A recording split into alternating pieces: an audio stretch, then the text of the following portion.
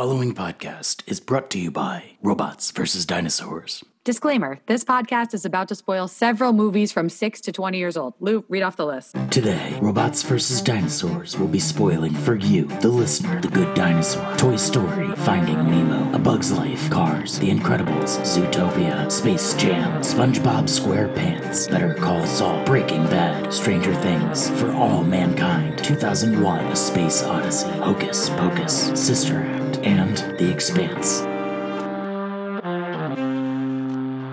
Hello and welcome to Robots vs. Dinosaurs, the podcast where we watch a movie every week and then try to determine which one is cooler.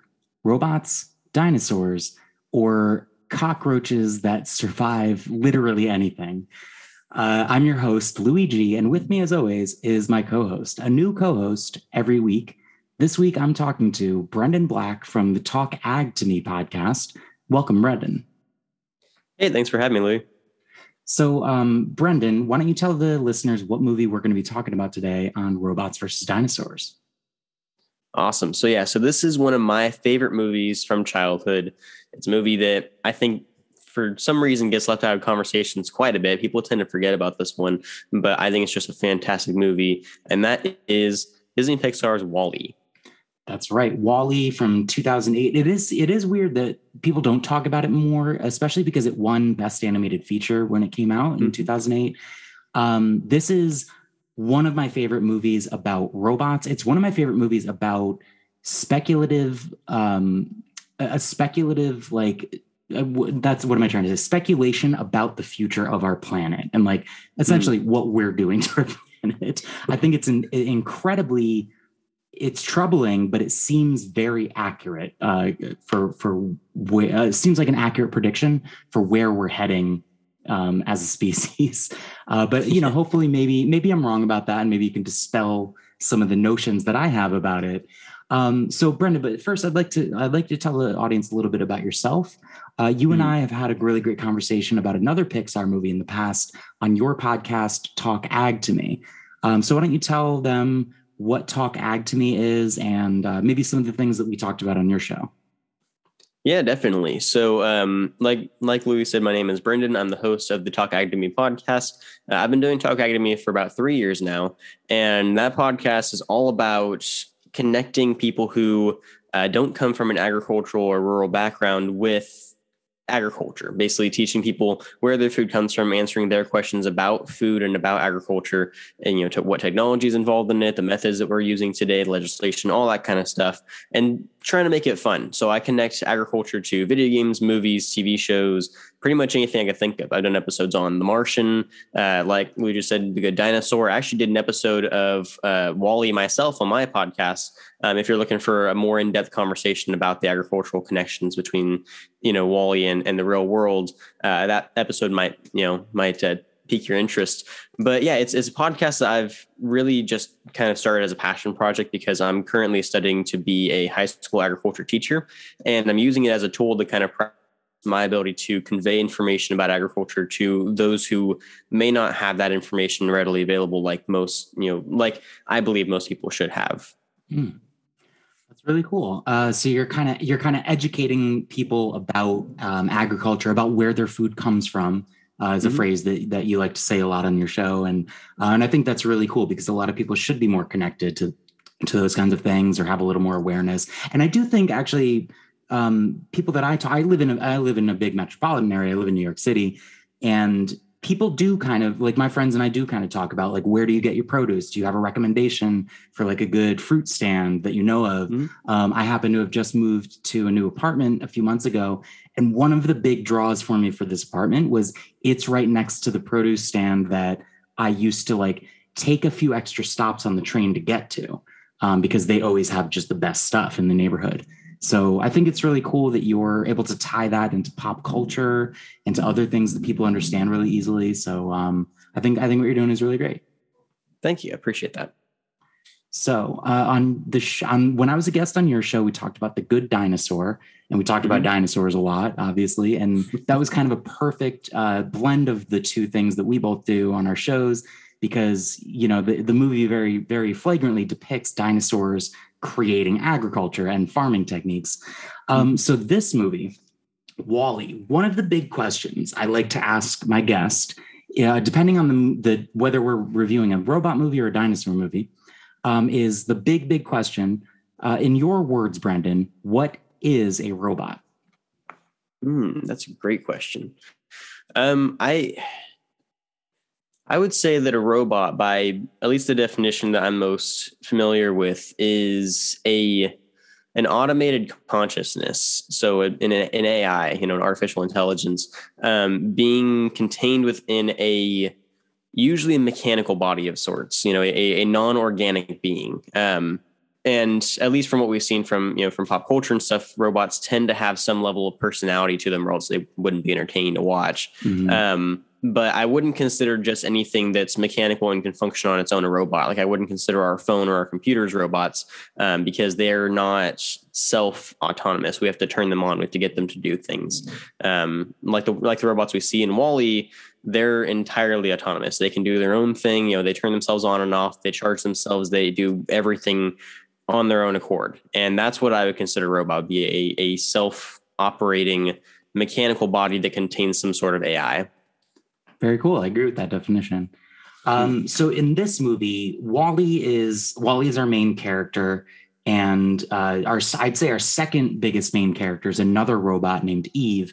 And one of the most remarkable things about this movie is how much of it is lacks dialogue, or at least human dialogue. That the robots talk to each other in their own sort of beeps and boops that somewhat sometimes resembles language, and sometimes it is explicitly language. Occasionally, like they say the word directive to one another as both a question and an answer, and things like that. But for the most part, at least, like I actually wrote down when I was watching it last night, it's 39 minutes before we get our first human character in the movie speaking human language.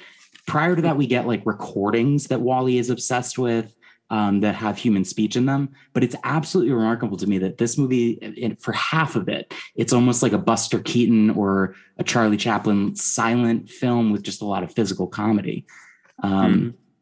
So I love what you said about how like robots in pop culture and movies tend to have personality. And it's remarkable to me like how much personality these robots have without barely even saying anything. Yeah, I completely agree. I mean, and like you said, that was actually a point I had in my notes that I wanted to bring up, which was most of the movie is driven by non-dialogue conversation. It's this non-verbal stuff that you can just tell just by looking at Wall-E what he's thinking and how he feels about the situation. We get the entire backstory of the world and why the world is how it is, without most of it coming from a human, and Wall-E doesn't even comment on the world. We just kind of see him go to work and we realize what's happening. And that's how powerful this movie is. In that it doesn't need to beat us over the head with what happened. It just needs to show us and we automatically know. I think that's something that a lot of movies can kind of fall into the trap of, is they have a lot of exposition. They have a character that has to explain every little thing that happened just so the audience knows what's going on, which in some cases needs to happen. There are some movies that are a little confusing. You need somebody in there to kind of clear things up. But this movie does such a good job of telling such a very deep and rich story, and something that's so relatable, especially in today's age. And it does it without even really needing to tell us anything. It just plays in the movie. It shows some small interactions here and there, and we put the pieces together ourselves. And then the answer gets confirmed later in the movie by the captain when he's reading his log. That's right. It's masterful storytelling. The director for this movie is Andrew Stanton. And I was looking him up. He's done some remarkable projects like Better Call Saul, which is the prequel. I almost said sequel, but it's technically prequel to Breaking Bad. Stranger Things. He's done several other Pixar movies like Finding Nemo and A Bug's Life. So he's really good at these big concepts or using these very non-traditional characters to tell stories in a certain way. And I think it's really cool. I'm really impressed with him. Yeah. The stars in this movie are a lot of our typical Pixar stars, a lot of voice actors that show up in a lot of other Pixar movies, like John Ratzenberger, who I think is literally credited in every Pixar movie. Probably. Ben Burt. I looked up Ben Burt, and he is the voice of Wally. He also does a lot of sound effects for Star Wars. So this is kind of directly in this guy's wheelhouse. And one other actor that I really want to mention is Kathy Najimy. And I only want to, sorry, I mispronounced her name. Kathy Najimy. She plays Mary, one of the two. Well, I'd say we get to know three human characters in this movie: Mary, John, and the captain of the ship. And Mary, the reason I'm pointing her out is because I just thought it was really funny when I was looking up who is this voice actress. She was also in Sister Act, and she was also in Hocus Pocus, and in both of those movies, she played a character named Mary. So I think that might be like a little cheeky inside joke that Pixar did when they were like casting her for this character. Because they could have called her anything, but yeah. Interesting. So in your words, because I think you might have a more positive outlook on things than I do, in terms of like the planet and vegetation and just things in general. I feel like what happened over the 700 years in this movie that we see, like when it catches up to where Wally is currently, is, in my words, the inevitability of what we're doing to the planet. But would you agree or disagree with that? Would you say that what we see in Wall-E is going to happen, or is it preventable? I think that Wall-E is a warning. I think that the movie is not trying to say, hey, this is where we're headed. It's more like this is where we could be headed if we're not careful. And to that same degree, I think that even if Wall-E were to happen, if the results of Wall-E happen to our world, there's some level of hope for starting anew. I think that the reason for that is because we see, that's kind of the whole plot of Wall-E, right? Is they messed up so bad, and now they're coming back to try to save Earth. And from what we see in the post credits, they do it. They happen to bring plant life back. The chances of that happening are extremely low, but there's a possibility that could happen, and I'll explain why in a second. But I think that the overarching message that Wall-E's trying to get across is, hey, take care of the planet. Don't pollute, don't build massive skyscrapers everywhere. Something that I found really interesting while I was watching the movie, I watched it again last night. And while I was watching it, I noticed in the opening scenes where they're panning over the entire world and they're showing all the buildings and cities, of course, we don't see any greenery, right? There's no crops, there's no trees, there's no plants anywhere. And that was part of the problem. But I noticed there wasn't even any plots. There was no plots for land. There was nowhere to even plant anything. There were no parks. There were no gardens. There was nothing. Everything was a building or a road. There were one of the things we see Wall-E working off of is a broken down interpass, like a broken down highway. And like beneath it, we just see what looked like either canals or just other roads. We never see anything that suggests any level of a plot of land or anywhere where there was natural environment. It looks like the entire planet is covered in buildings and civilization. That's and I true. think that. Oh, sorry. Especially when the camera pans out and we see it from space and it's so brown. It's so remarkably like brown and orange and just covered in like a satellite junkyard. Yep. No, exactly. And I think that that's the main issue with Wall-E. The main thing that they're trying to tell us is, hey, don't cover every inch of the planet in society. As we see, technology does come a long way and it does benefit a lot of people. It's probably the only reason that they survived as long as they did in the first place. But I think the movie is trying to say that technology is okay. We can use it. We can benefit from it. But let's not let it control everything. Let's try to maintain at least some level of connection to nature. And that was actually a big topic that I covered in my episode, which was the reason that Wall-E actually happened is not because of the amount of pollution that they had, like the movie suggests. That's part of it too. It's because they got rid of all the plant life, so there was no oxygen left in the atmosphere. And that's why when we see the video of the old captain that was leaving the planet, he couldn't breathe. He had to wear his mask whenever he had to leave, because it wasn't because the pollution made the air so toxic that it was dangerous to breathe. I think that he says that in the movie, but I think a big part of it is that there's no plant life to produce oxygen. And if there's no plant life to produce oxygen, it's not that the air is toxic, it's that it just doesn't have anything that you can use from it. And I think that there was a confusion there because they eradicated all plant life, all agriculture, all nature for their buildings. And that is what ultimately killed them at the end of the day. So how when Wally discovers this one little sprout that I think it's like inside of a refrigerator door, or he has to like cut through what looks like a refrigerator door to find it. How do you think that one little thing survived? Or is this just the commentary on like the resilience of plant life in general? So I'm glad you asked this. It's something that I was kind of freaking out a little bit over last night while I was watching the movie, because in all the times I've watched this movie, I've never really thought about it because this was the first time I'd watched it since I did my episode. This got me excited because I have a theory as to how this happened. So first of all, for some reason, I completely forgot that Wally's the one that puts the plant in the boot. For some reason, I thought he found it in the boot, but he actually digs it up and puts it in the boot, which I think is really funny. But it shows that the plant doesn't just grow anywhere. It actually was growing in soil, and he's the one that transplanted it. And I think that's important because most crops won't grow just anywhere. I mean, crops are very picky and they're very difficult to get to germinate and to get to grow at all. And to grow inside of a boot would just not make very much sense for most crops. There's no advantage in them for that. I think what happened was, I'm sure you've heard of the seed banks. It sounds like a familiar concept, but can I ask you what those are? Sure. So there are, I believe they're confirmed at this point, but maybe not. At least maybe it might be a conspiracy theory, but I was pretty sure I heard that they were an actual thing.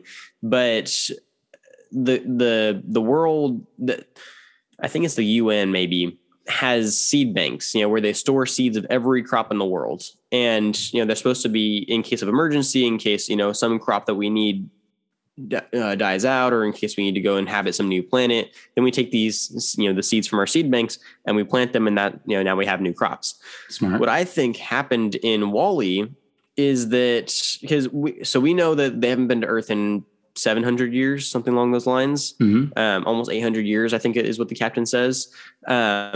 I think that they have been shooting down, because one thing that never made sense to me is that they send these Eve probes hoping to find some level of plant life on Earth. Well, if they knew anything about Earth, they would know that plant life's just not going to grow unless they start it.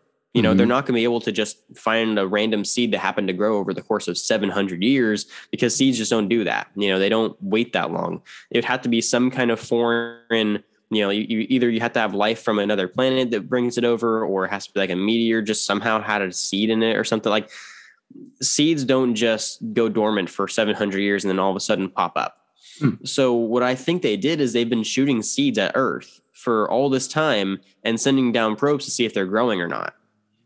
And I think, because that was another thing that didn't make much sense to me about the end of the movie, whenever they grow all the grass and everything back, they only have one plant, and that plant's not a grass plant. So I don't know where they got grass. So what I think is happening is that they have a storage for all these different crops and seeds on the ships, and they just have been shooting seeds back at Earth, hoping that one of them grows, and they send Eve probes back down to check on those plants, and eventually one actually grew. And Wally's the one that found it. When Wally and Eve are leaving the planet, and I was talking about this a little bit earlier, we get that wide shot of how bleak and desolate the planet looks and how drained of color it is. Another thing that stood out to me is he kind of goes through, like, there's almost like a cloud of satellites all around the planet that that are just, floating dead. Like, none of them seem to be functional. But I wonder, feeding into your theory, I wonder if maybe that's like part of, they put the seed bank on these orbiting satellites, and so that they can periodically shoot them down into the planet side and see if they grow. I like that. That would make sense. Maybe that's why there's so many of them, and that they're completely surrounding the planet. Yeah, because I thought the same thing. I thought it was really weird that they just happen to have, just hundreds of thousands of satellites for seemingly no reason. I mean, even right now on Earth, we don't have nearly that many satellites, and we don't need that many satellites. Like, I don't see what the purpose of having all those would be. But that would make sense if they were, like you said, just shooting seeds down, periodically to see if they can get some kind of plant life going. And I think that going, even further, I've kind of made a guess about what the plant is, the plant that the Wally finds, what kind of crop it is, and also why it suddenly grew after all these years. Ooh, what is it? First of all, I think it's corn. And okay. I'm going to say that because, for one, it looks like a generic plant, right? Yeah. It just, little, it's called the cotyledon. It's just a little stem with 2 leaves coming out of it. It's a very basic idea of a plant, something that we all see in like our, middle school biology books. I think because that's kind of what corn looks like when it's really small. It kind of looks like that little stem with 2 leaves coming out of it. Mm-hmm. I think that they chose corn because, for one, corn is the easiest crop to grow. It'll grow almost anywhere. It's incredibly resilient. It can survive pretty harsh conditions. It's very quick adapting. It's one of the first crops that we ever domesticated for a reason. It's very, very easy to keep alive. So I think that's part of it. I think that also they needed to know if they could grow food. So they had to pick a food crop that they could grow, because if they can grow grass, that's great, but what use is that to them until they can grow food? So they needed to know if it could be a food crop. So they chose, one of the most common foods in the world, corn.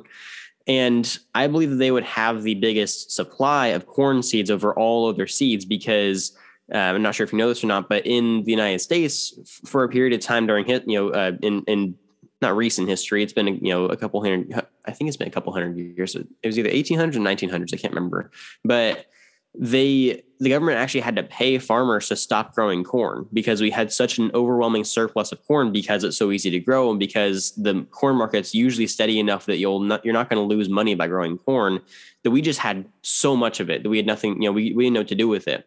So so the government literally had to pay farmers to not grow corn just so we wouldn't have such a surplus of it. Wow. So that tells me that we would have just an overabundance of corn seeds just ready to go. So I think that, they're using, which this doesn't matter at all for the plot. I just think it's kind of fun. But I think that they're using corn to try to test to see if the soil is ready for crops to grow again, if they can grow food sufficiently, and if that crop will grow under the harsh conditions of the current state of Earth. I think it is important to the plot. I actually want to support your theory with evidence from the movie, which is that high fructose corn syrup seems to be the basis of all of their food at this point. There's literally a line when we get to the axiom and we see how all of these people in the future are living. And there's like an advertisement that's like, time for lunch in a cup. And yep. I just imagine like that we just have all these probably to us disgusting, like pastes and maybe like not synthetic, but fructose based, corn syrup based drinks that they get all of their nutrition from that are just flavored to be like food. So the origin of that would be, from corn processing, right? So I think that's even further evidence that it's probably a corn seed. Yep. No, I think that would make the most sense. And I think I figured out why it took 700 years for this crop to finally grow. Okay. So one of the big things I was talking about in my episode is that the reason that agriculture couldn't survive on Earth after, they basically just completely covered it in buildings is because if you destroy a soil, which happens whenever you create the foundation of a building, you destroy all of the microbiomes that live within that soil. Now, soil is basically a living entity itself. It's not just, dirt like people tend to think about. It's actually alive, and that's what keeps plants alive. So if you want healthy plants, you have to have healthy soil. Soil is the number one thing that keeps the entire world going.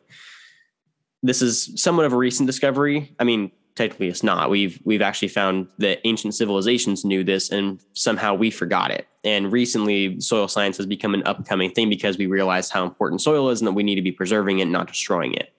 Anyways, though, if you destroy a soil, let's just say you build a building on top of soil and then you tear down that building and tear out the foundation, you can't grow anything on that soil until it regenerates. It takes roughly 500 years for just an inch of topsoil to regenerate. Wow. And so it would take presumably around 700 to 800 years for soil to be anywhere close to being able to grow plants again. And that's around the timeline that we see for Earth to be returning, or for the Axiom to be returning to Earth. And so I think that they have been shooting seeds down this entire time, but until Wally was able to clear away some of the rubble and leave some space open for a seed to properly germinate, and until those 700 to 800 years have passed and the soil has regenerated to a point where it can actually sustain a seed, they were unsuccessful. But all of a sudden, a plant grows. And it grows inside of a fridge, which doesn't make much sense unless you consider it was growing in a little mound of soil that looked different than the rest of the soil that we see on Earth. And I think that's because that soil has finally regenerated enough to be viable for crop growth.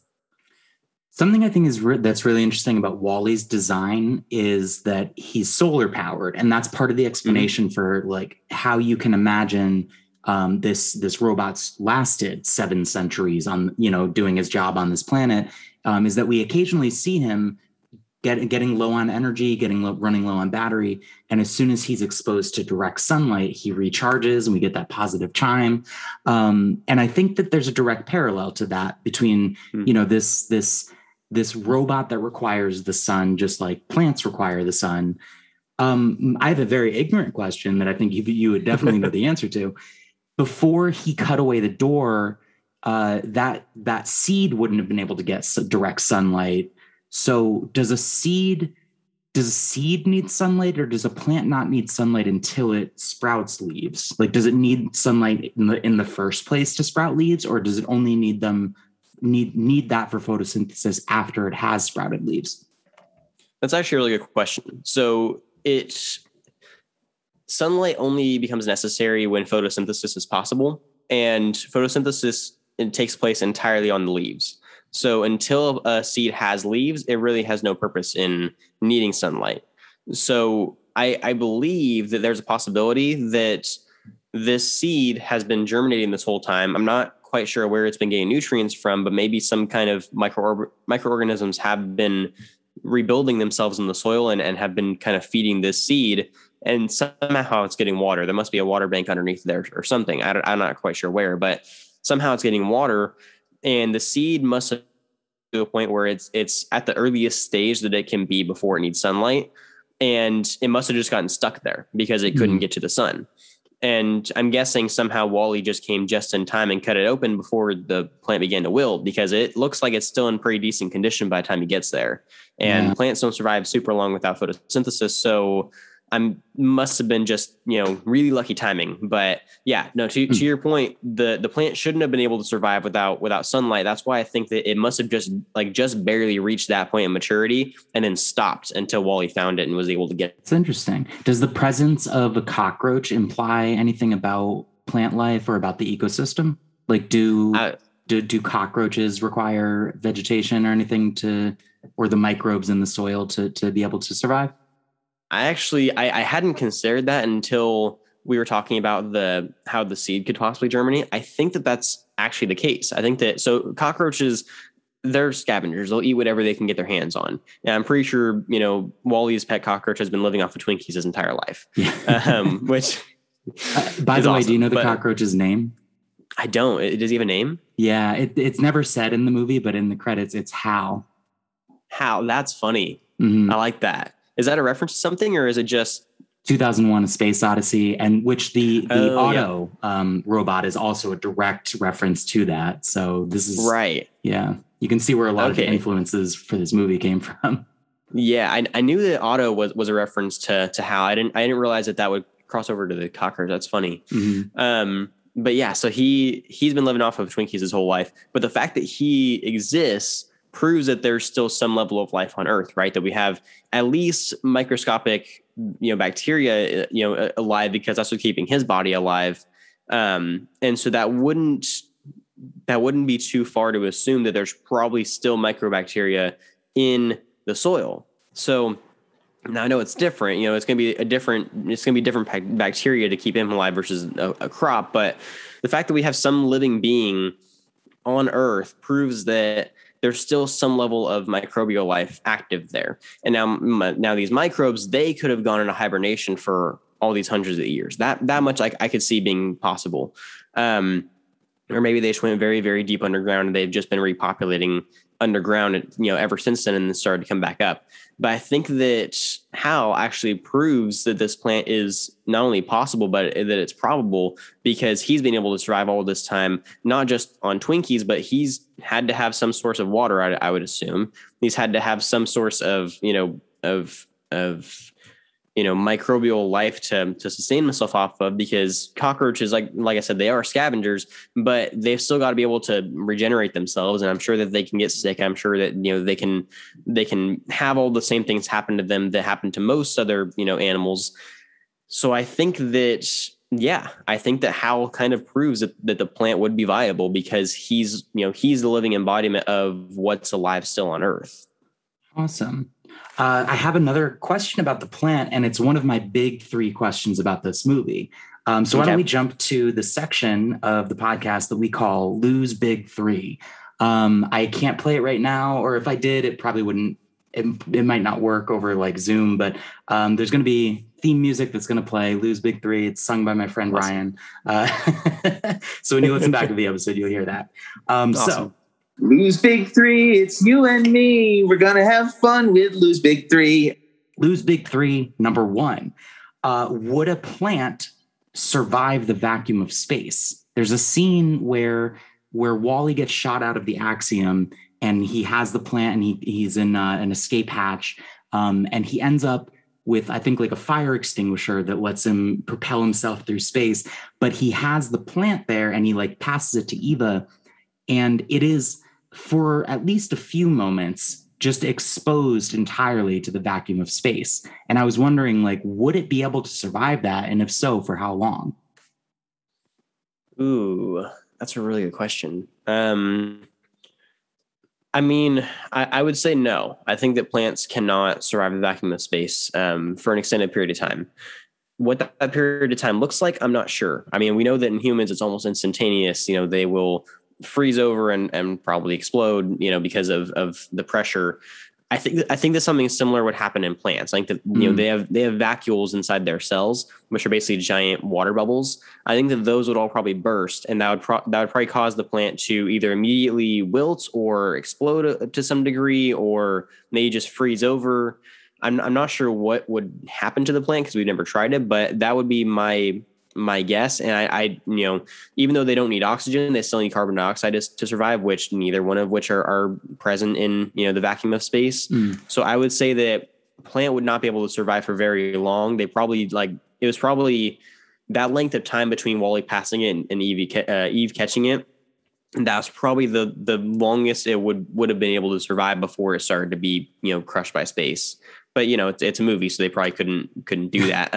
Yeah. But yeah, so that'd be my guess. I actually don't know if we have much research on that yet. I think with humans we can survive like 3 minutes, or maybe even less, if we're directly exposed. And if because I think that there have been experiments where they've not exposed humans to it, but they've exposed.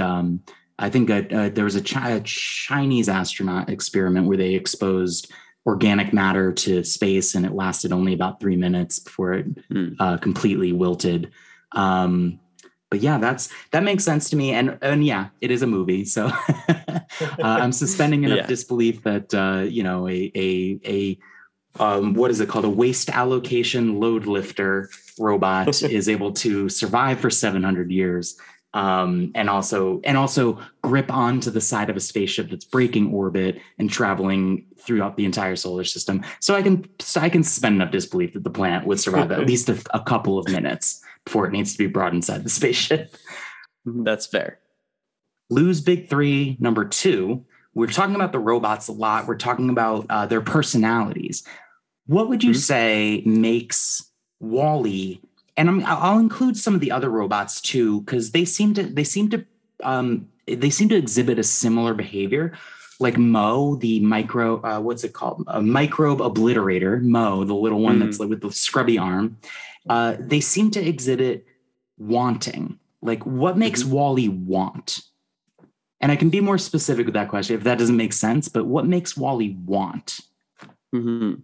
That's probably one of the hardest questions to answer about the whole movie, because I mean, we see at least when the Wallies were first brought out, that they were all pretty much the same. They're mindless. They just kind of do their thing. What I think is happening here is, I'll answer from the scientific perspective first, and then kind of the more movie plot based perspective.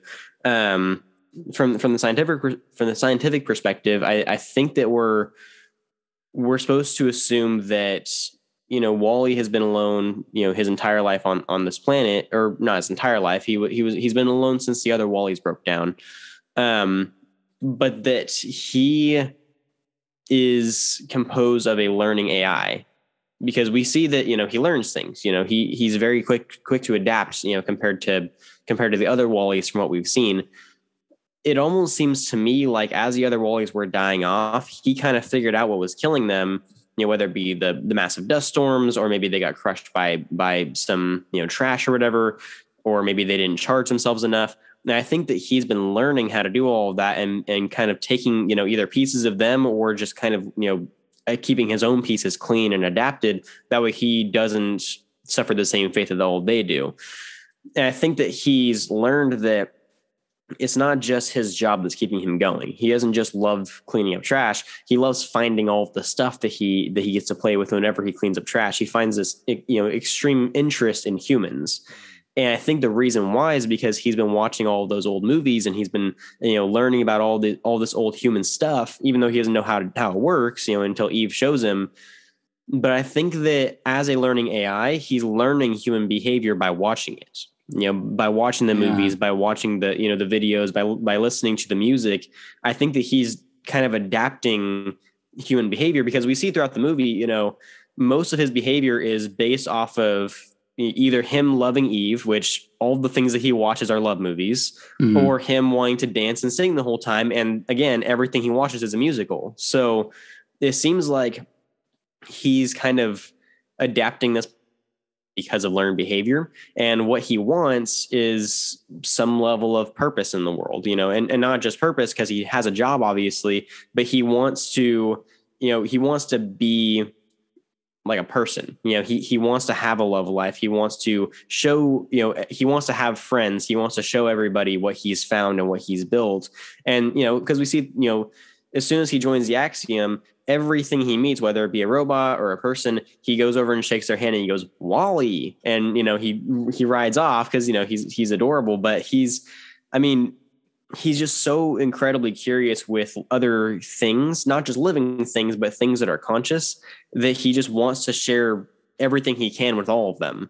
And I think that's, from the plot perspective, because he's been so lonely for 700 years, but from the scientific perspective, because he is a learning AI and because he's been exposed to human behavior and nothing else. And so he thinks that he's supposed to be like that.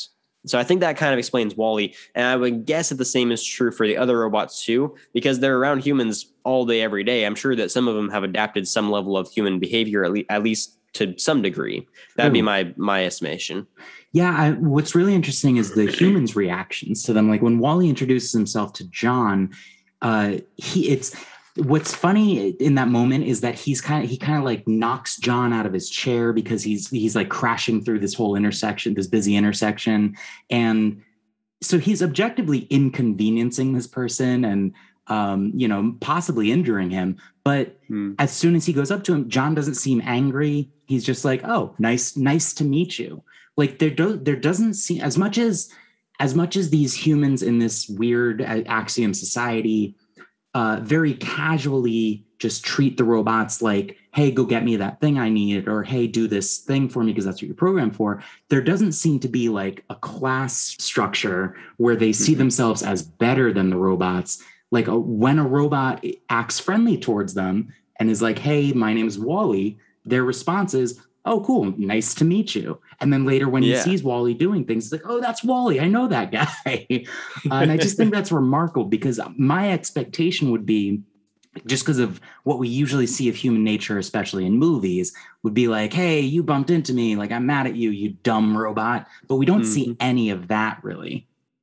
Yeah, it's really interesting because, we see throughout the rest of the movie that everyone who's kind of like logged into their screens and talking to people. I mean, we even hear I think it is John, before he gets interrupted by Wally, having a conversation with a friend, and his friend says, "Hey, let's go do this." And he's like, "I don't feel like doing that today." He's like, "Well, then what do you want to do?" Yep. Like he almost sounds, we hear some level of anger as if the humans only get mad with each other, because it seems like that, you would think that being in that space for 700 years, they would get bored, that they'd be tired of everything that's possible to do on the ship, and that they would be angry to a degree. But for some reason they're not. They're almost impressed with Wally and how human like he can be. And maybe it's because he kind of reinstitutes a lot of the old values that humans used to do, like shaking hands and like, introducing yourself and making friends, that maybe it reminds them of how life used to be on Earth. And I know that most of them at that point have never been on Earth, so they don't know, but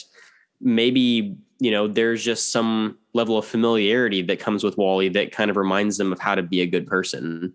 That's such a good point that I never considered, that Wally is kind of like a time capsule that represents what Earth was like, what society was like 7 centuries ago. So he's not like, the fact that he's survived this long also means that he's bringing old customs and traditions that humanity may have lost by living out in space, and entire generations having been born over the past 7 centuries out in space. Yeah, that's such a good point. Okay. Lose Big Three, number 3, since we're talking a lot about the people on the Axiom and what society looks like, what sorts of jobs would you assume these people have? Like, what is John's job? What is Mary's job? How much do they get paid? How do you determine how much these people get paid? Like, do you think that there's any sort of hint as to like what sort of jobs they would be doing? That's hard because we don't see any of them work. Right. But there is a mention. There must be an economy, because there's a bit where the captain says you can get a free cupcake in a cup because it's the 700th anniversary of the Axiom's journey. So like that, because it's a special day, you're allowed to get this free cupcake, which implies that normally it costs however much money. Which that just sent my mind racing on like, well, what is the economy on this ship, and how does it function? And like, why do how do these, if these people never get out of the chairs, what jobs do they do that the robots aren't just tasked with doing instead? Yeah, that's a good question. I mean, we don't really, I mean, like I said, we don't really see them do anything, but the fact that's really, I hadn't considered. Like I heard the free cupcake in a cup, and I didn't even think about that. But yeah, it wouldn't make any sense for it to be free if there was a non-free option. But what is there for them to do on the ship? I mean, the machines do everything for them. I mean, maybe they just have savings, from life on Earth, but to last them 700 years, that doesn't sound super likely. That, and we don't really, nobody seems to have more luxury than anybody else. Like maybe we only saw one deck of the ship, and we don't see like how the upper class lives or anything like that. And maybe this is like a Titanic situation. But from what I saw in what the movie showed me, everybody seems to have access to the same technology and the same food options and things like that. But there's an implication that might not be the case. Yeah. And we don't know. I was thinking about this yesterday too. We don't know where anyone sleeps. I mean, we know where the captain sleeps because he has his bed inside in his quarters, but we don't know where anyone sleeps. We don't know if they have, cabins, if they have their own like little apartments, if they, if they actually, go back to anywhere at all. They might just sleep in their chair. Like we haven't really seen much of. Yeah, we haven't seen much of the life of anybody outside of, John and Mary. And even they like barely get explored besides their little, love interest that they've had going on the whole movie. But it's interesting because obviously life is being continued somehow. We see that there's babies, on the ship, that they're being educated. And we see that there's, some level of maturity going on. It seems like humans are definitely living a lot longer than they normally would, but there seems to be some level of, there's some level of advancement in life going on. So that would assume that they have some other purpose that they're accomplishing on that ship.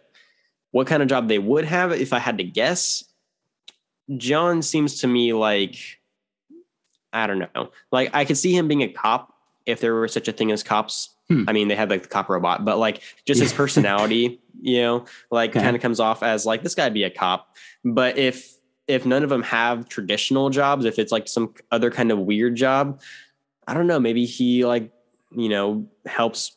Like I guess see like Mary maybe helping write some of the lessons for the kids because she seems very kid oriented, like maybe the robots are the ones that deliver the lessons, but they have a team of people that help write them or something. And then maybe John does like accounting or something. I don't know what you need to do accounting for on the ship unless he's like he writes everybody's taxes or something, but it doesn't sound like there's a very large population. So it seems like the jobs would be limited in terms of what they would need, but also, that there would need to be some necessity for work just to keep them going every day. That way they're not just bored out of their mind. True. The only person whose job is very clear is the captain.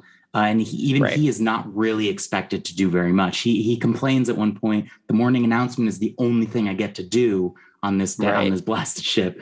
And he seems a little bit frustrated by that, but also like everybody else has seemed to reach this place of just complacency and just this is the way it is. And this is what I was literally born into this. I was born on this ship and grew up into this. I also wondered how they select who's going to be the next captain. I was literally just going to ask you that. Yeah, because they show that wall of the captains, and I think that's really interesting. But I wonder, like, how do they decide? Is it like an algorithm? Does a robot decide that? What do you think? Yeah, I'm not sure. I mean, it seems to me that the first captain was the president at the time. Yeah. And so he was the CEO of the By and Large company, right? Oh, it was Fred Willard. Right. That's who it was. Yeah. So I'm wondering if it was like, cause it doesn't seem like it's family oriented. None of the captains seem related to each other. They're not, so we get all of their names on the panel, and another interesting fact about them too, but go ahead. Okay.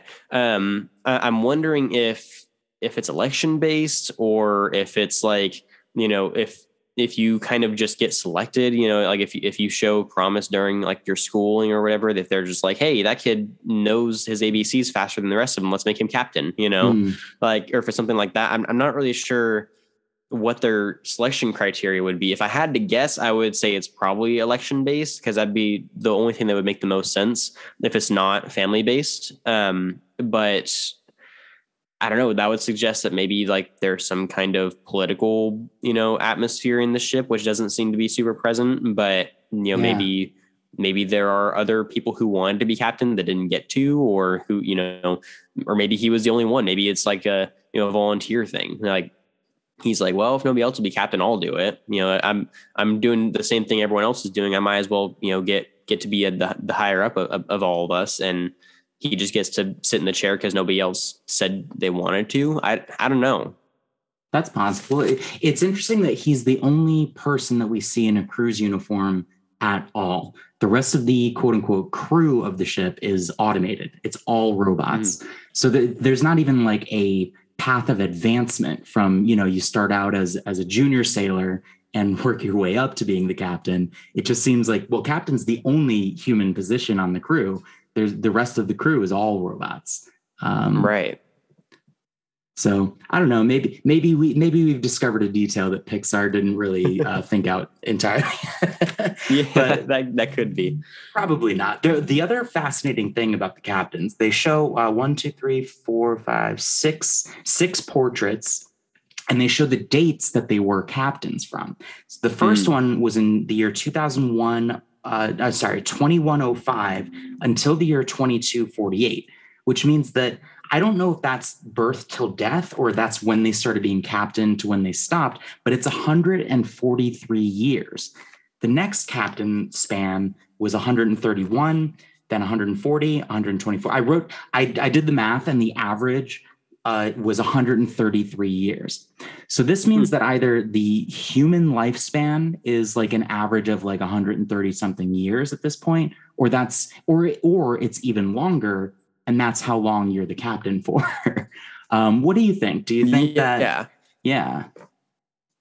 I think that matter what, the human lifespan has to be pretty extensive. We've seen that these people have been on the ship for, hundreds of years, and it doesn't seem like there's been a lot of rotation. I mean, we hear during the captain's kind of opening protocol that he says that the body count on the ship hasn't changed, and he kind of just like brushes this off. I was like, oh yeah, whatever. So it seems like it doesn't change often. It seems like people don't really die a whole lot. People aren't born very often, so maybe they just have a slower maturity than humans today do. Like we see the babies on the ship, so it seems like life changing would be the number of lives on the ship would change somewhat frequently if there's babies being born, but maybe those babies are 30 years old. We don't know. I mean, they could just mature really slowly. So it seems to me that, because we also don't know. Yeah. So we don't really know how the medical staff works on the ship. So like if somebody were to get pregnant, we don't even know what that would look like. So it seems to me that life doesn't change enough on the ship for there to be, a lot to worry about in that regard. So people probably don't get sick very often. They probably don't have kids very often. Yeah. Which we see that's the case from the small population, and the fact that they've been like I would have to check the numbers, but in 700 years, our population on Earth has like gone up exponentially. In this ship, it seems like it hasn't gone up hardly at all. I mean, the population seems largely the same. So it would seem to me that they probably live for about 200 years, and maybe the 130 years is just their term as captain. Like maybe they can't run for captain until they're, in their 50s or 60s. And then whenever they run for captain, they're captain for 130 years, and then they retire for 10 years or whatever. And then at that point, they're probably too old. But we also don't see any old people on the ship. So I don't know. Yeah, this is a bit of a dark implication, but I wonder if there's very deliberate population control, because this ship can only sustain a specific number of survivors. So I wonder if like they plan when you're allowed to have children, or who is allowed to have children, and how many children you're allowed to have. I don't think a Pixar movie is going to go into the specifics of that ever. But it is kind of like, that's kind of what I'm thinking about. The more I'm thinking about this movie is like, well, how do they maintain that exact number of the population on the ship? Because you're right, like naturally, the natural course of nature, the natural course of nature, that's what a ridiculous thing to say. The natural propagation of a species is that it increases exponentially over time. It doesn't just reach a cap and just level out on its own, right? It's kind of a dark implication of the movie that the ship might have some form of population control, that it mandates who is allowed to have children, how many children you can have, when you can have children. Like you would only be approved to have children once a certain number of people have died of old age or something like that. Yeah, I can see that being the case. I mean, the ship doesn't seem like it has much of a government, system, but it does seem like Otto has been kind of, running the operation for, basically the entire time they've been in space. And if that's the case, I'm sure he has some kind of plan about, this is how many humans we're allowed to have on the ship. So this is how many humans we're going to keep on the ship, whether that be, we're not going to let any more be born, or if one of them dies, then we're going to have, somebody have a baby and then that's it. We're not going to have any, so it definitely seems like there's some kind of population control going on behind the scenes, which is really strange. One thing that always kind of threw me off about the movie that I didn't realize is that I thought that their population was like really, really small. There was like next to nobody on the ship, which is true. The population is pretty small for the ship compared to Earth. But I never realized there were multiple Axioms out at the same time. So there's like a bunch of ships like this that all have their own population. So the entire population of Earth is out in space right now. It's just we don't see all of it in the one ship that we see. So to me, that begs a question of, is every Otto behaving like this? Is every ship controlled by their population? Do they have a place like, do they have another ship where they send the old people, and they have a ship where they have the babies? Or like, do different ships have different purposes, or are they all exactly the same? And we just happen to see the one that's like a paradise. That's a good question, because the entire reason that things go wrong at all in the movie is because of Otto kind of overstepping his directive a little bit. You could argue that Otto is just doing a very literal interpretation of his directive, which is do not return to Earth because it's too dangerous. But once there is the evidence of organic plant life on the planet, that is supposed to be overridden. Like that directive is supposed to no longer matter. But Otto makes the choice to have another robot named Gopher get rid of the plant so that he can stick to the original directive that is his primary thing, which I think, like, based on everything else that I love that when Wally comes on board, he's almost immediately put into this ward for malfunctioning robots, because that establishes that is a thing. Like, sometimes these robots, their programming doesn't go 100% correctly. It needs to be either corrected, or maybe they need to be broken down and rebuilt or something like that. So I think that is sort of an implied explanation for why Otto takes his directive so literally that he's willing to hide this evidence that would make his job otherwise obsolete, because he doesn't want to get deactivated, or maybe he's doing some sort of self-preservation. Yeah, no, definitely. And it seems to me that, you're definitely onto something, and that I think that one of the possibilities is that maybe he's just worried that if they go back to Earth, because he's stuck to the ship. I mean, he can't move from the ship. He's literally connected to it. So maybe he just thinks that, he'll be scrapped and turned into something else, or just completely left on the ship by himself. It's almost as interesting, because if you think about it, he's kind of the opposite of Wally. He's Wally's foil, right?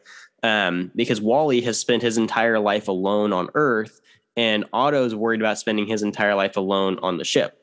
And if his directive is not followed, that he will end up scrapped, because he either didn't do his job, or he did his job, too well. And now he's alone. So it seems to me that Otto, kind of taking things into his own hands is not, I mean, part of it is because of his directive. Yes. But I think part of it is also because he's, like we said earlier, adapted some of that human personality that some of the other robots have seen.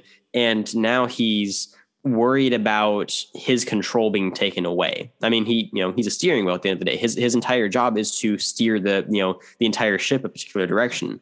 And so I think that he's worried about losing his only job that he's ever known, which is to control where everyone goes. And we see that kind of illustrated in his actions in having Gopher, get rid of the plant, and trying to lie to the captain, and even fighting the captain and trying to keep him from following his directive, which is return everyone home when it's safe. And at the end of the day, Otto's fears are accomplished. He's left alone on the ship after everyone gets back. Not only that, but his mind is kind of taken away from him, because he switched from auto into manual mode, and he can no longer be self governing. Right. Exactly. Yeah. So it's a little bit tragic, but he kind of, another way of looking at it is Otto brought it upon himself. So he did. He lied, and he completely defied his captain. That messed him up. Yeah. Tried to start a mutiny. The captain is a really great character. I love that as soon as he sees this plant, he gets so excited about the possibility of returning to Earth, and he starts exploring what that could mean. And he starts looking at these old media and pop culture and things like that. And he gets really excited about, like, dancing. One particular line that I thought was funny, and I wrote down, because I knew that you were going to be my guest today, was he says, farms are where people put seeds in the ground, pour water on them, and then they grow food like pizza. So in your experience, Brendan, is that true? Can we grow pizza from seeds on a farm? Absolutely. And awesome. That no, but that is, it's one of my favorite parts of the whole movie, just because of how, again, like you said, how excited he gets about all of it. And actually, when I was doing my episode on Wally for my show, I highlighted this part as a big part of my argument, because basically the argument I was trying to make is that agriculture is foundational to society. You can't have a society without agriculture, because you need a source of food and you need some way of preserving natural life. And so when he brings this up, I mean, literally the first thing he says is, whenever he analyzes a soil sample, the computer says it's soil, it's dirt, it's earth. And he says, define earth. the first picture that comes up is a picture of a farm. It's a picture of somebody, working on the field and plowing soil. And I was like, that's kind of interesting. The first thing the computer considers Earth is farming.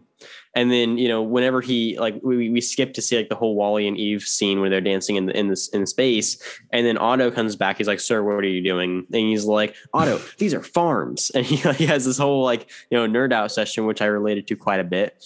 But he has that line of, this is, people put seeds in the ground and put water on them and they can grow food like pizza. Like it's funny because, we can write it off as like that's just, this guy who hasn't been around a farm ever in his entire life thinks that's how farms work. The sad thing is I actually know people who think that's how farming works. They think that pizza just pops up on a tree. They don't fully understand that pizza is made up of several ingredients, all of which come from different crops or animals. And it's just, it's funny to me seeing that this movie is basically making fun of something that is actually an issue today. And the people don't have that connection. But that whole quote right there, I should really caption that quote and just use it for my show, because that line right there is the driving essence of my podcast. Yeah, because it also makes you consider what are these people's interactions with food and where their food comes from. Because when he gets excited about pizza and uses it as an example, it's a picture of pizza. I don't think this captain has ever eaten pizza. I think that he's had pizza in a cup. He's had a liquid smoothie form of pizza maybe. But I don't think he's ever actually tried this thing that he's probably seen photos of, or maybe he's watched some movies where he's seen people enjoying pizza and seeing how happy it makes them. So do you agree with that? Do you think that do you think that I'm reading too much into that one moment about the liquid food and assuming that that's their whole entire their whole entire diet? Or do you think that that's just a supplement that in addition to them eating solid foods?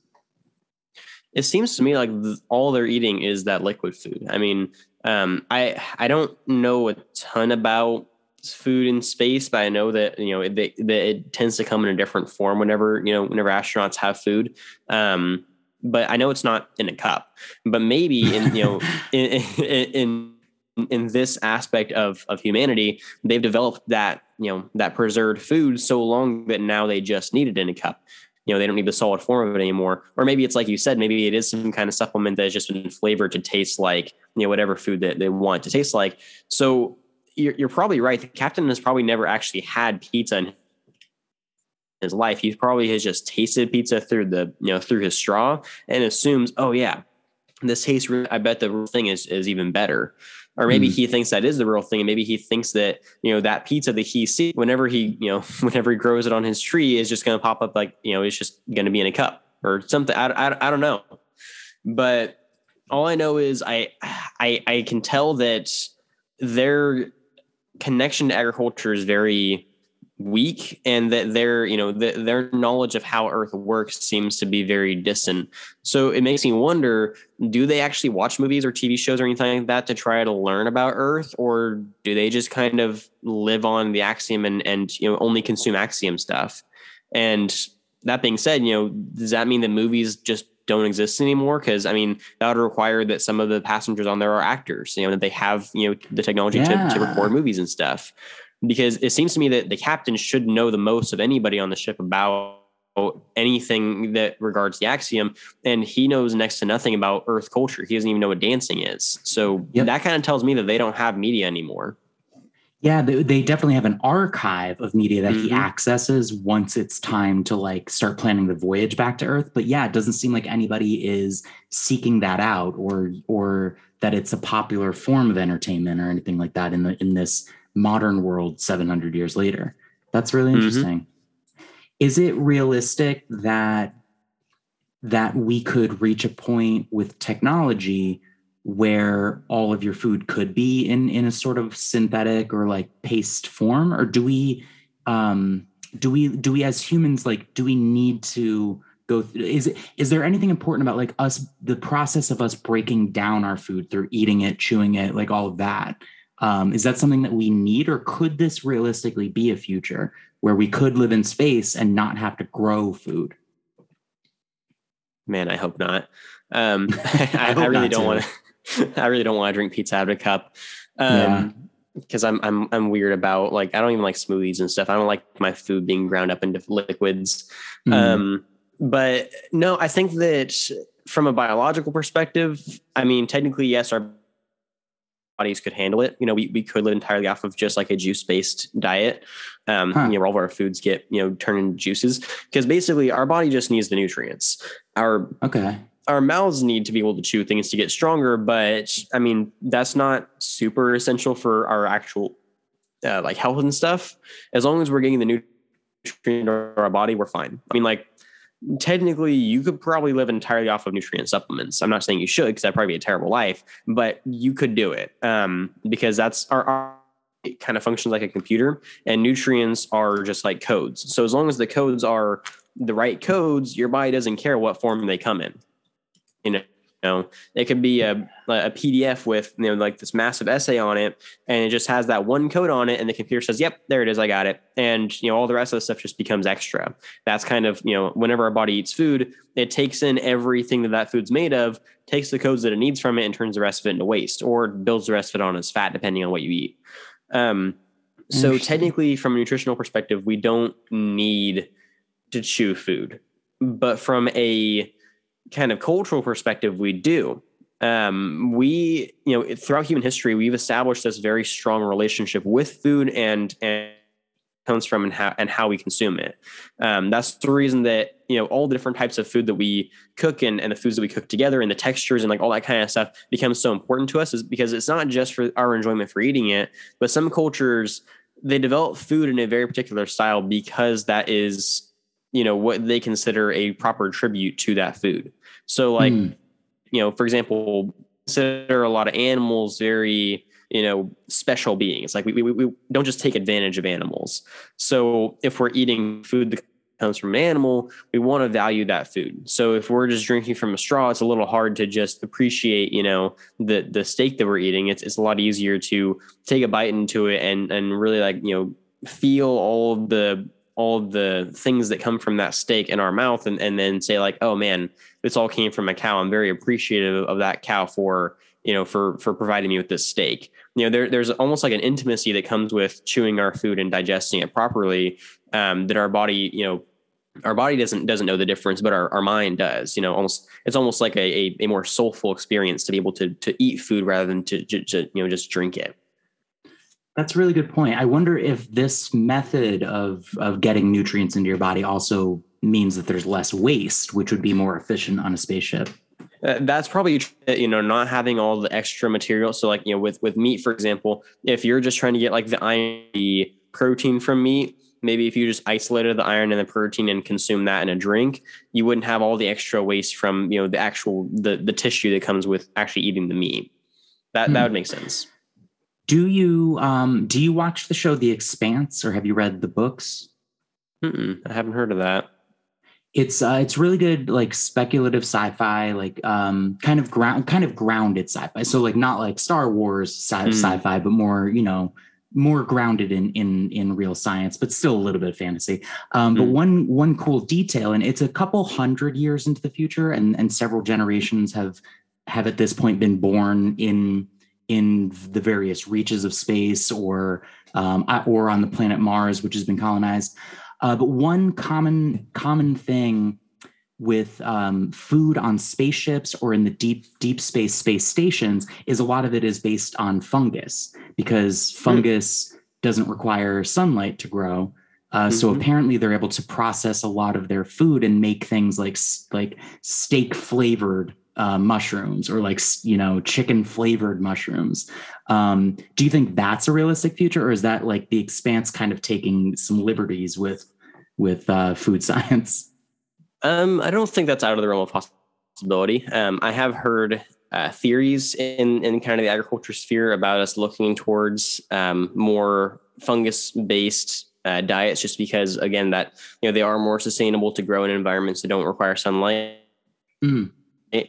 I'm not sure that that's the best route to take, just because of how difficult it would be to grow, enough fungus to a large enough degree that would be able to sustain such a large population.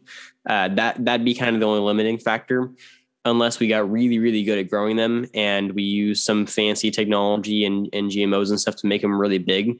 Because basically, so the reason that I think that all of these methods of foods, sustaining food supplies wouldn't work is just because there are a lot of things that need to be taken into consideration to have a sustainable food supply.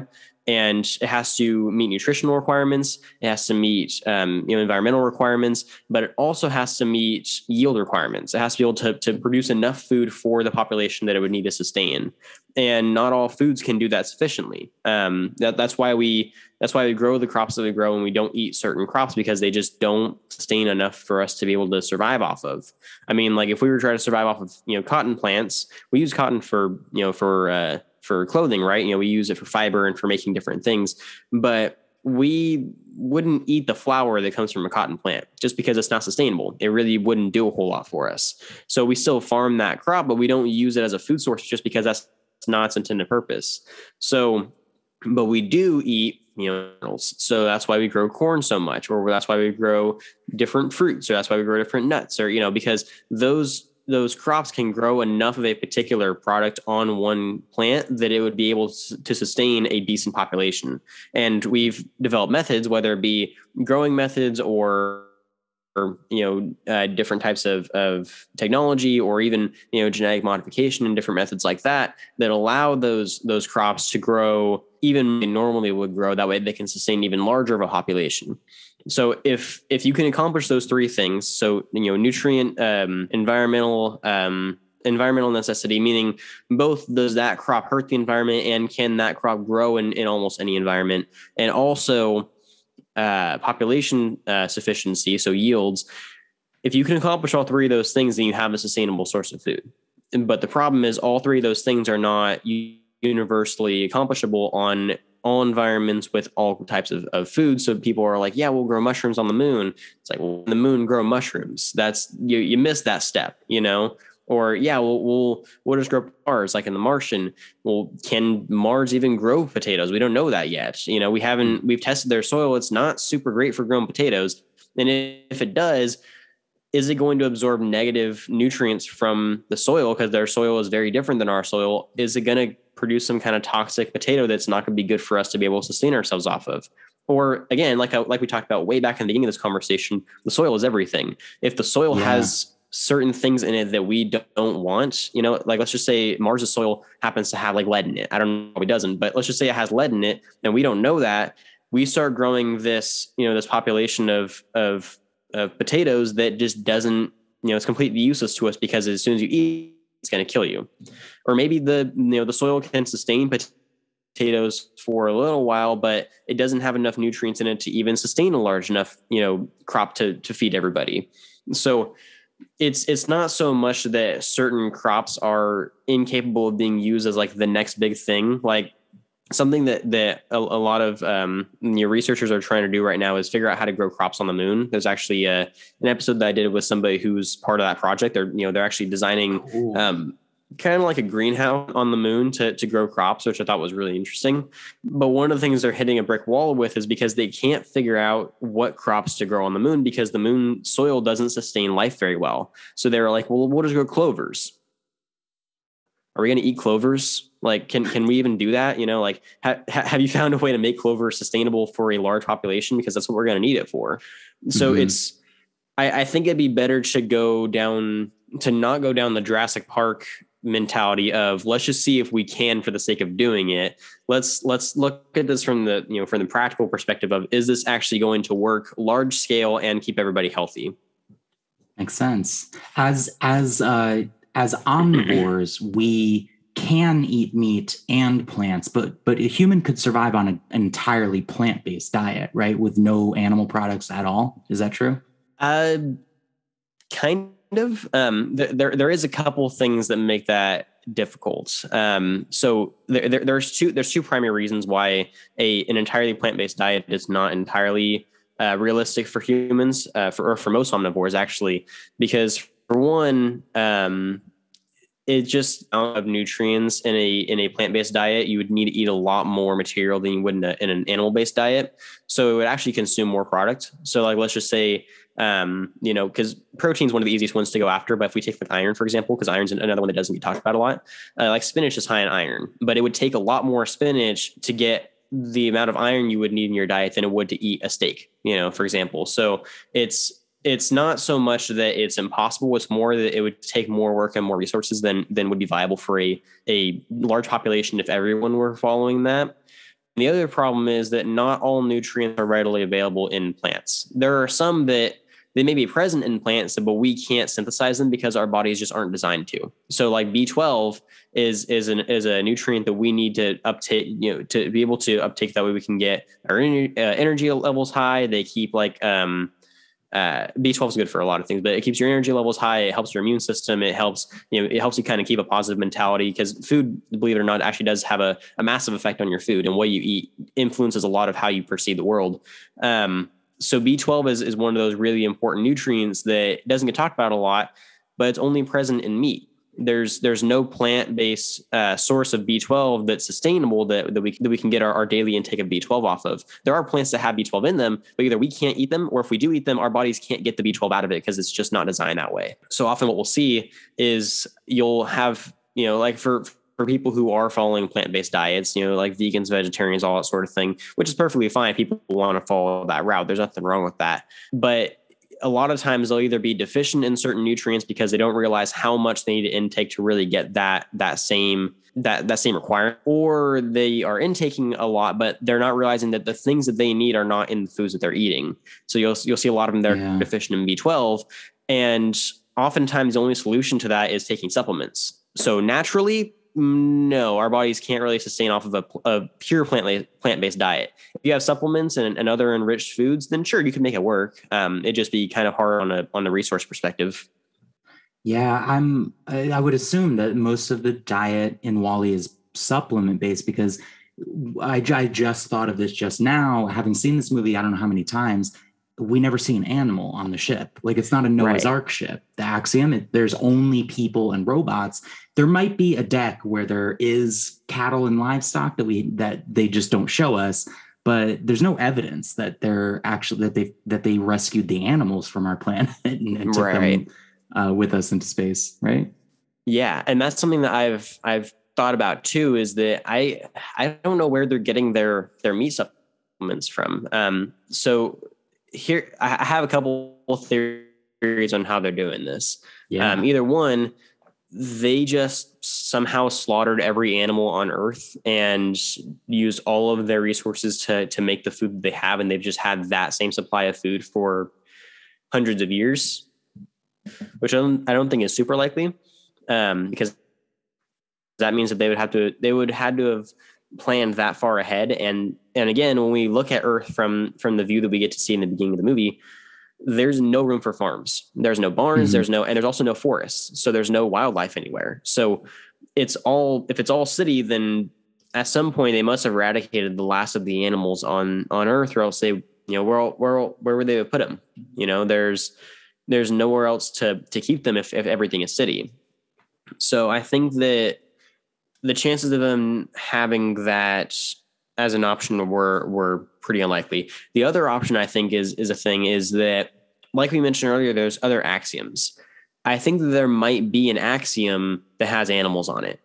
And we see that, the axiom that we follow throughout the movie sends probes out all over the place. They have escape pods. They have all this different stuff that's flying in and out of the ship.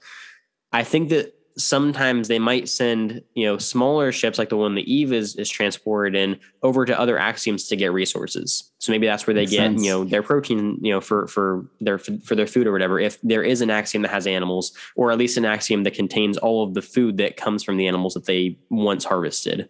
But that's the only way I could think of that even being possible. Otherwise, I'm not sure how they do that without some sort of supplements that are synthetically produced. Awesome, man. Mm-hmm. Yeah, that's a really good theory, that other axiom, like there might be a whole cattle axiom, mm-hmm. or cattle ranching axiom. I would love to see that. Yeah, man. there doesn't need to be a sequel to Wall-E, but I would watch it, and I think that would be there's so much for them to explore that they could make several sequels. They did make this little short called Bernie. Have you seen that at all? I have. I love Bernie. Yeah, it's pretty charming. It's that little welding robot that gets accidentally locked out of the ship when Wall-E comes back on board, and it it has its own little like whole adventure that runs concurrent to the events of the movie. Yes. Did you have a favorite robot in this movie? You know, I really love Mo. I think he's just hilarious. Yeah. Because like, you know, I one of the notes that I wrote down is that so obviously I love Wall-E. Everyone loves Wall-E. Wall-E's just adorable. You know, he's just this funny little, you know, like the entire beginning of the movie, he's just like a middle school boy. He just wants to hold his crush's hand more than anything. And, you know, he's like showing her all this stuff to try to impress her. And he's like, hey, look at my Rubik's Cube and look at my light. And then like she turns it on and he like loses his mind because, you know, he thinks it's the coolest thing ever. Like he's a middle school boy and it's adorable. But then he goes on to the Axiom where everything's all clean and pristine and, you know, organized. And he's like this dirty little country boy that like, you know, he puts mud marks everywhere he goes. And Mo is just like not having it. He's freaking out the entire time. And Mo's the first one that breaks protocol, right? Like he's the one that hops off of his track and follows Wall-E around the entire ship, cleaning him up. And it's so funny to me because later in the movie, when they're all like, you know, all the robots are trying to band together and work on, you know, taking down Otto, Mo actually finally decides to help out Wall-E, and he has like this little like here, and you know he like helps him out, and it's just the funniest thing seeing like their little dynamic going where like, you know, Mo is like this little OCD, like he needs everything to be perfect, he wants everything to be clean and everything, you know, his way, and then Wall-E just comes in and wrecks all of it because Wall-E doesn't follow rules, he does whatever he wants.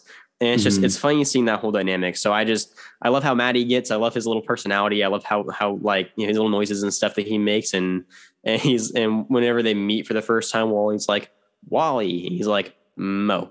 And he like shakes his hand. It's so funny. I love Mo and Wall-E's little dynamic.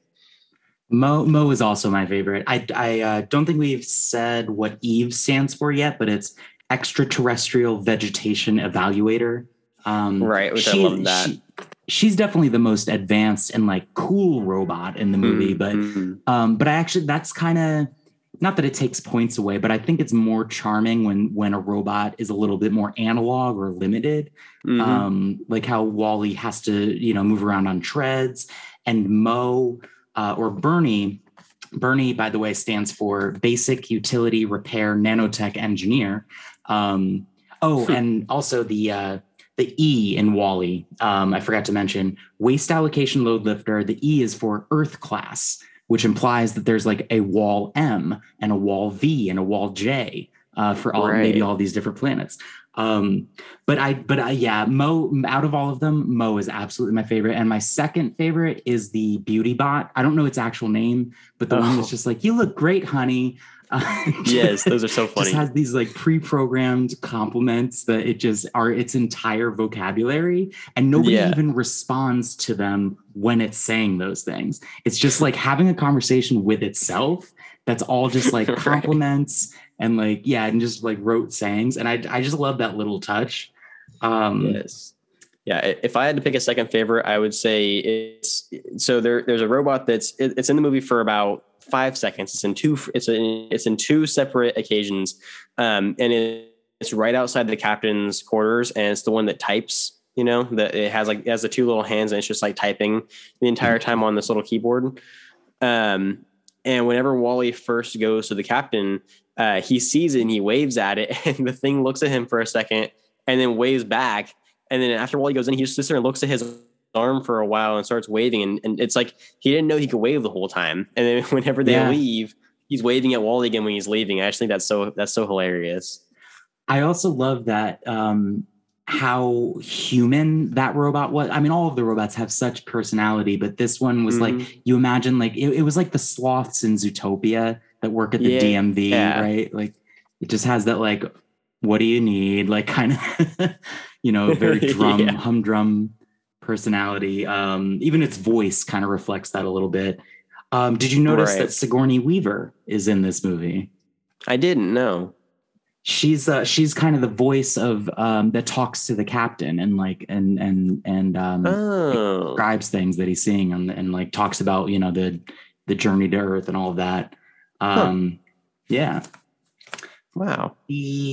What else was I going to say? Oh, I was going to ask you, do you have any more thoughts or any more questions about the movie before we move on to my two last questions? No, I did want to say one thing. Watching it again last night, I was like really paying attention to it because I really wanted to catch details and stuff. And I don't know why I never realized how good the animation style is for 2008, 2009. Mm-hmm. Like it looks so good. Like, you know, the level of detail in the animation, and like, you know, Pixar's, you know, really good with that kind of stuff. But this movie came out around the same time as Cars, and it's so much more advanced in its animation style, and it looks so like, you know, whenever Eve is in Wally's little bunker and you see all the reflections of the lights and stuff off of her body, it looks so good. I needed to point that out. I was like, dang, you know, Pixar really did a lot with this movie. How do you feel about them blending live actors, like when we see Fred Willard and he's, you know, getting on the ship with his breathing mask, and some of the advertisements that we see with the way that humans are designed when they're actually interacting with the robots in the plot, and they're very clearly CG animation? Like, how do you feel about that blend of styles? You know, I'm usually not a big fan of blending live action with animation. It usually just kind of comes off as clunky to me and just doesn't feel right. Like there's almost like an uncanny valley, you know, effect to it, where it's like the real people don't look real, and the animations almost don't look like animations, and it's just kind of funky. There's only a couple instances where it really works, you know, like Space Jam. The original Space Jam is a good example. It's very cartoon with real life, so that, you know, tends to work pretty well. But like, you know, it's like SpongeBob does it, and it's really weird, and SpongeBob does it, and I love SpongeBob, but it's just I don't know why they have to do it like that.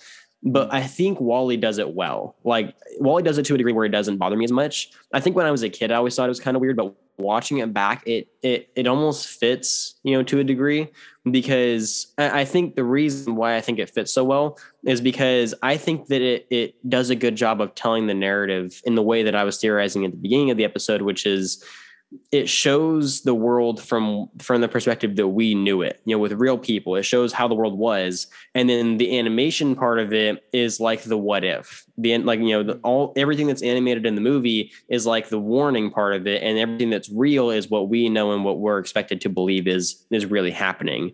And so I think that from an artistic perspective, using live action people in the movie, it looks a little strange when you think about it, just watching the movie. But if you think about it from the perspective of like the only time we ever even see real people are when they're trying to show what it was like in the past, then it makes it a little bit more edible to watch.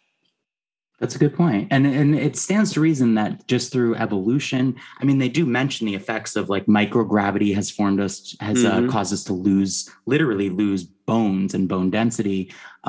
So humans would have evolved over time and would literally look different because we're being born in a completely different environment and growing up entirely in that environment. So yeah, like maybe we would look a little bit more like cartoons several hundred years into the future. Yeah. There is actually, now that I'm thinking about it, a third form of sort of animation in the movie. For the end credits, they sort of fast forward through us rebuilding the Earth once the Axiom does return, with this sort of like mosaic montage, which is really, really cool looking.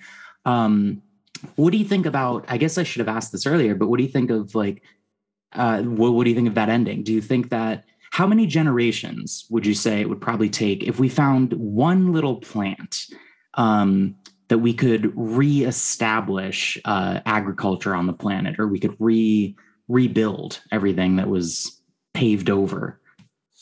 If everything went perfectly, assuming that one plant does repopulate and they were able to use it effectively, and if, like my theory was towards the beginning, you know, if we have other seeds to be able to grow other plant life, because obviously that one plant's not going to be able to turn into every plant we would need.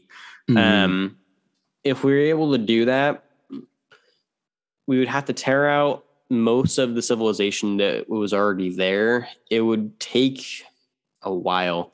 So like I'm gonna look at this from the perspective of Wally has already, or the Wallies have already cleared away most of the rubble. You know, there's already a decent patch of earth that's regenerated. You know, the soil has regrown to proper condition to grow, you know, plant life again.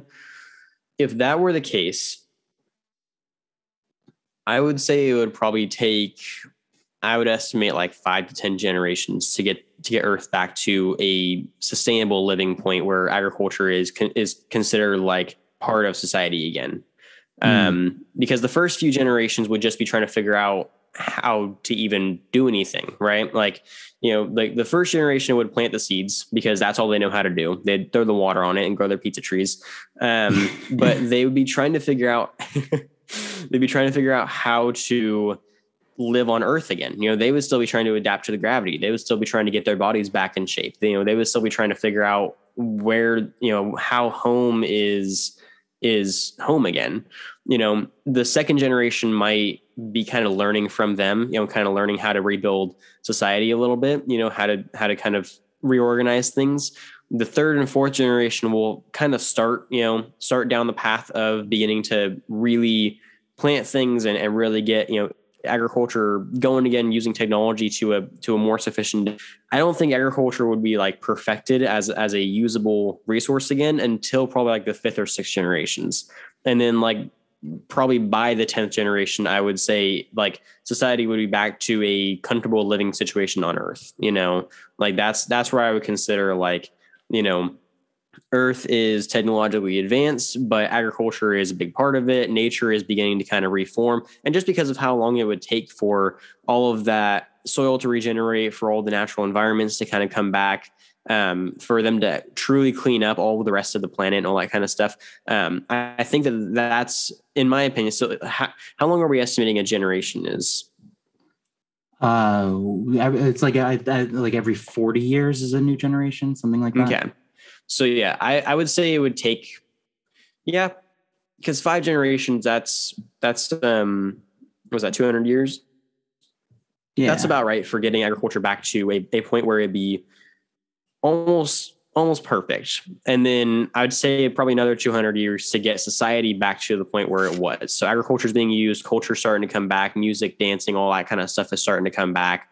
That's about how the timeline I would give it. Do you think we can speculatively accelerate that timeline based on the level of technology they're bringing back from the Axiom and the fact that they have all of these helper robots to help them with the project? That's very possible. I mean, I think that I was looking at this from the perspective starting a civilization from the ground up kind of thing, and looking at our own human history. That's about how long it took some of the earliest civilizations to really master agriculture.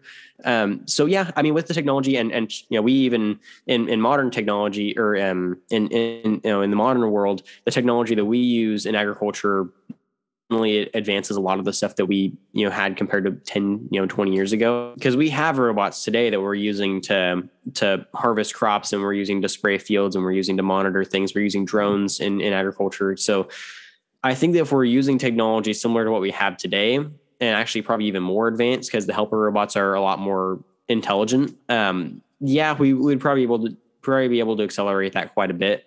And I actually didn't even think about this, but if the computers on the Axiom still work, they could reinvent culture from what they know it from the logs on the computer. So technically it wouldn't take as long for culture to kind of reestablish itself and for them to kind of relearn how to farm, just because they would presumably have all the information they would need from their computer. So yeah, maybe it wouldn't take that long. The longest part would just be the soil region take a couple hundred years. So from being able to farm, period, they might be able to accomplish it in, a couple generations, two or three maybe, but to get Earth as a whole back to a what I would consider a healthy place, that might take a few hundred years. Awesome. I have 2 questions that I always ask. And the first one, I'm actually really excited to ask you this question in particular. Okay. This is a section of Robots versus Dinosaurs that we call What's Your Snack? So Brendan, what's your snack? Do you have a favorite movie snack for when you go to a movie theater? And when you watch movies at home, do you do the same like at home snack, or do you have a different snack at home? And is it popcorn? And what are your thoughts on movie popcorn? So here's the thing. I absolutely adore popcorn, and I will be boring and say yes, my movie snack is popcorn. One of them. It's not my only one, but popcorn is my favorite movie snack. But the thing is, it's not just because it's the traditional movie snack. Popcorn's my favorite snack in general. I eat popcorn like almost on a daily basis, and I have like the special movie theater butter, and like I have special movie theater salt that's like butter flavored salt. Like I go all out for my popcorn. Whoa. I've done some research into the like different types of popcorn. I consider myself a popcorn connoisseur. So what's the best one? What do you recommend? It's been really tough. Trader Joe's has this sea salt popcorn that's just phenomenal. If you're going for like movie theater popcorn though, I get Orville Redenbacher, and I have a popcorn machine that I put it into, and then I mix it. There's like a proper ratio of like butter to salt that I do with it, and it's just so good. Occasionally, if I'm not in the mood for a lot of popcorn, but I want a little bit of a kick, I'll get kind of like half a bowl and I'll cover it in garlic salt, which is really good, but it kicks a little bit harder. So I tend to not do that like with a full bowl, or else I'll just hurt my stomach. But yeah, no, popcorn is like my favorite. Also, if you're going for like non-traditional popcorn, Zebra popcorn is my favorite, like non-traditional popcorn, which comes from Popcornopolis. They have all kinds of different flavors and stuff. But Zebra popcorn is the best. It's got white chocolate and it's got like chocolate drizzle on there, and it's so good. But if we're talking like just pure movie snack, yeah, Orville Redenbacher. I actually have a Death Star popcorn maker that my girlfriend got me for Christmas last year. So I use that, and I make a bowl with my movie theater butter. I actually think it's Orville Redenbacher butter, which is really good. And I can't remember for life me what the brand of the salt is, but I have this like butter flavored salt that's really good, but it's like a tiny smidgen of it is all you need because it gets really salty really quickly, which I have a very high salt tolerance, and it's too much for me. But yeah, so that's kind of my go-to. If we're talking like candy though, or like non-traditional snacks, I like eating beef jerky when I watch movies. And I also like Bunch of Crunch, like the little like crunch bites and stuff.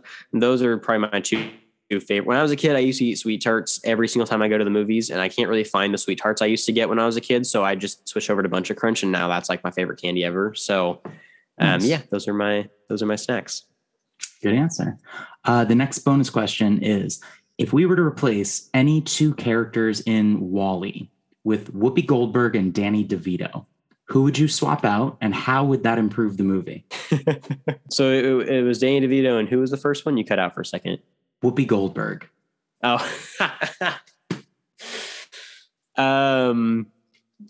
Honestly, I think there's only one right answer for this. And I think it's John and Mary. Okay. I think that John and Mary would make perfect, or I think that Danny DeVito and Whoopi Goldberg would make a great John and Mary. Just because like they're the only ones to get like kind of like quips and funny lines throughout the whole movie. Yeah. Like the robots, like, they're fun, but like they barely make any noise or have any conversation. And with people like that, you want a lot of dialogue. So I would say it would have to be human characters because, you want that dialogue. So the captain would be probably another choice I would go for Danny DeVito. But like, I think that the captain is just very well played. And I kind of like his whole, I don't want to survive, I want to live. Like that line, I just can't see Danny DeVito saying it. It's just like, he's just so like, the captain is the captain, like he you can't replace him. But I could see like the interaction between John and Mary when they're catching the kids, and Mary makes the whole like, John, get ready to have some kids. Like I can see Whoopi Goldberg saying that and it just being hilarious. So nice. I would love to see if we were to replace it with those two. Those are John and Mary would be where I would want to see them. Those are the roles I think they play best in. Good answer. I would want Whoopi Goldberg's voice for Otto. Like not her doing a robot voice, just Whoopi Goldberg's voice, just her straight up, and just let her improvise in the booth. And then I want Danny DeVito as Mo. I could see him as Mo. I would say if I were to pick one of them to be a robot, I could see Danny DeVito as Mo. Nice. That'd be funny. So my sort of rating system for movies is we don't really rate the movie. I just want you to rate the robots that appeared in this movie. And the rating system is, I'm just going to ask you, Brendan, would you give the robots in WALL-E +1, neutral, or -1? Oh, +1 easily. They're fantastic. Awesome. Do you think, since it's robots versus dinosaurs, and we've talked about a robot movie and a dinosaur movie, you and I have, is one of those cooler than the other? Oh, man, that's really hard. As a diehard WALL-E fan, I'm tempted to go down the robots route, but I mean, are we talking about this in the context of the movies that we discussed, or just in general, dinosaurs versus robots? In general, like as concepts, but you feel free to use the movies as context or as supporting evidence for your argument. Okay. I will say, so I'm very much an animal person. I love animals. I love working with them. I'm considered a cow whisperer of sorts because I'm very good with animals and kind of like their behavior. I can, if I'm in a pen full of cows, I can kind of tell you what they're thinking, what they're going to do, all that kind of stuff.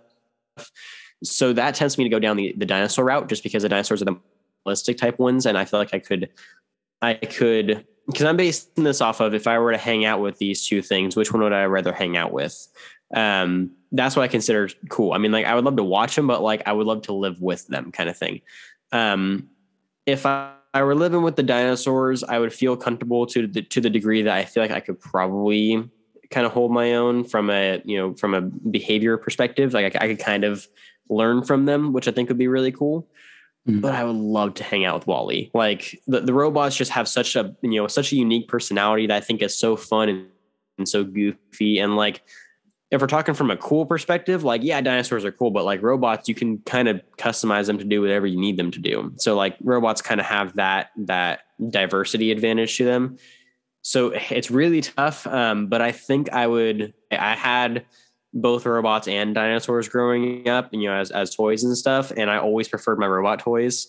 I'm kind of a fan of the futurist stuff and also the prehistoric stuff. So it's like a toss up for me, but I might have to go with the robots just for the sake of wanting a robot companion. I think it'd just be really cool. And also if my robot companion was WALL-E, I would pick him every single day of the week just because he's WALL-E, or Mo. I would love to have a little Mo around my apartment too. That'd be cool. That would be very cool. Awesome. Well, Brendan, it was awesome talking to you again, and I hope to have you on the podcast again sometime in the future. Why don't you tell the listeners where they can hear more about you and remind them of the name of your podcast and where they can find you online? Yeah. Well, thanks so much for having me. It's been a lot of fun. Hopefully I didn't monologue for too long. But yeah, my name is Brendan Black, and I'm the host of Talk Ag to Me. You can find my podcast anywhere you find podcasts. It's on Apple Podcasts, Google, all over the place. It's also on YouTube and Spotify and all that fun stuff. I'm also on pretty much every social media platform that exists. If you look up Talk Ag to Me on Facebook, Instagram, Twitter, wherever, you're going to find me. And I have a policy on my show where I don't turn down any conversations. So if any of you are curious about agriculture, have any questions, or if I brought up anything today that you wanted to know more about, or maybe you thought I was wrong on, then reach out to me. Let's make an episode. I'm always happy to talk to more people, especially those who are passionate and interested in agriculture. So I think that kind of wraps it for me. Thanks again, Louis, for having me on here. Thanks for being on, Brendan. This was a fantastic conversation, and I think that people are going to learn a lot from this episode. So thanks again for sharing all your insights about agriculture, about food, and about our relationship with food. So have a great day. Thanks. You too.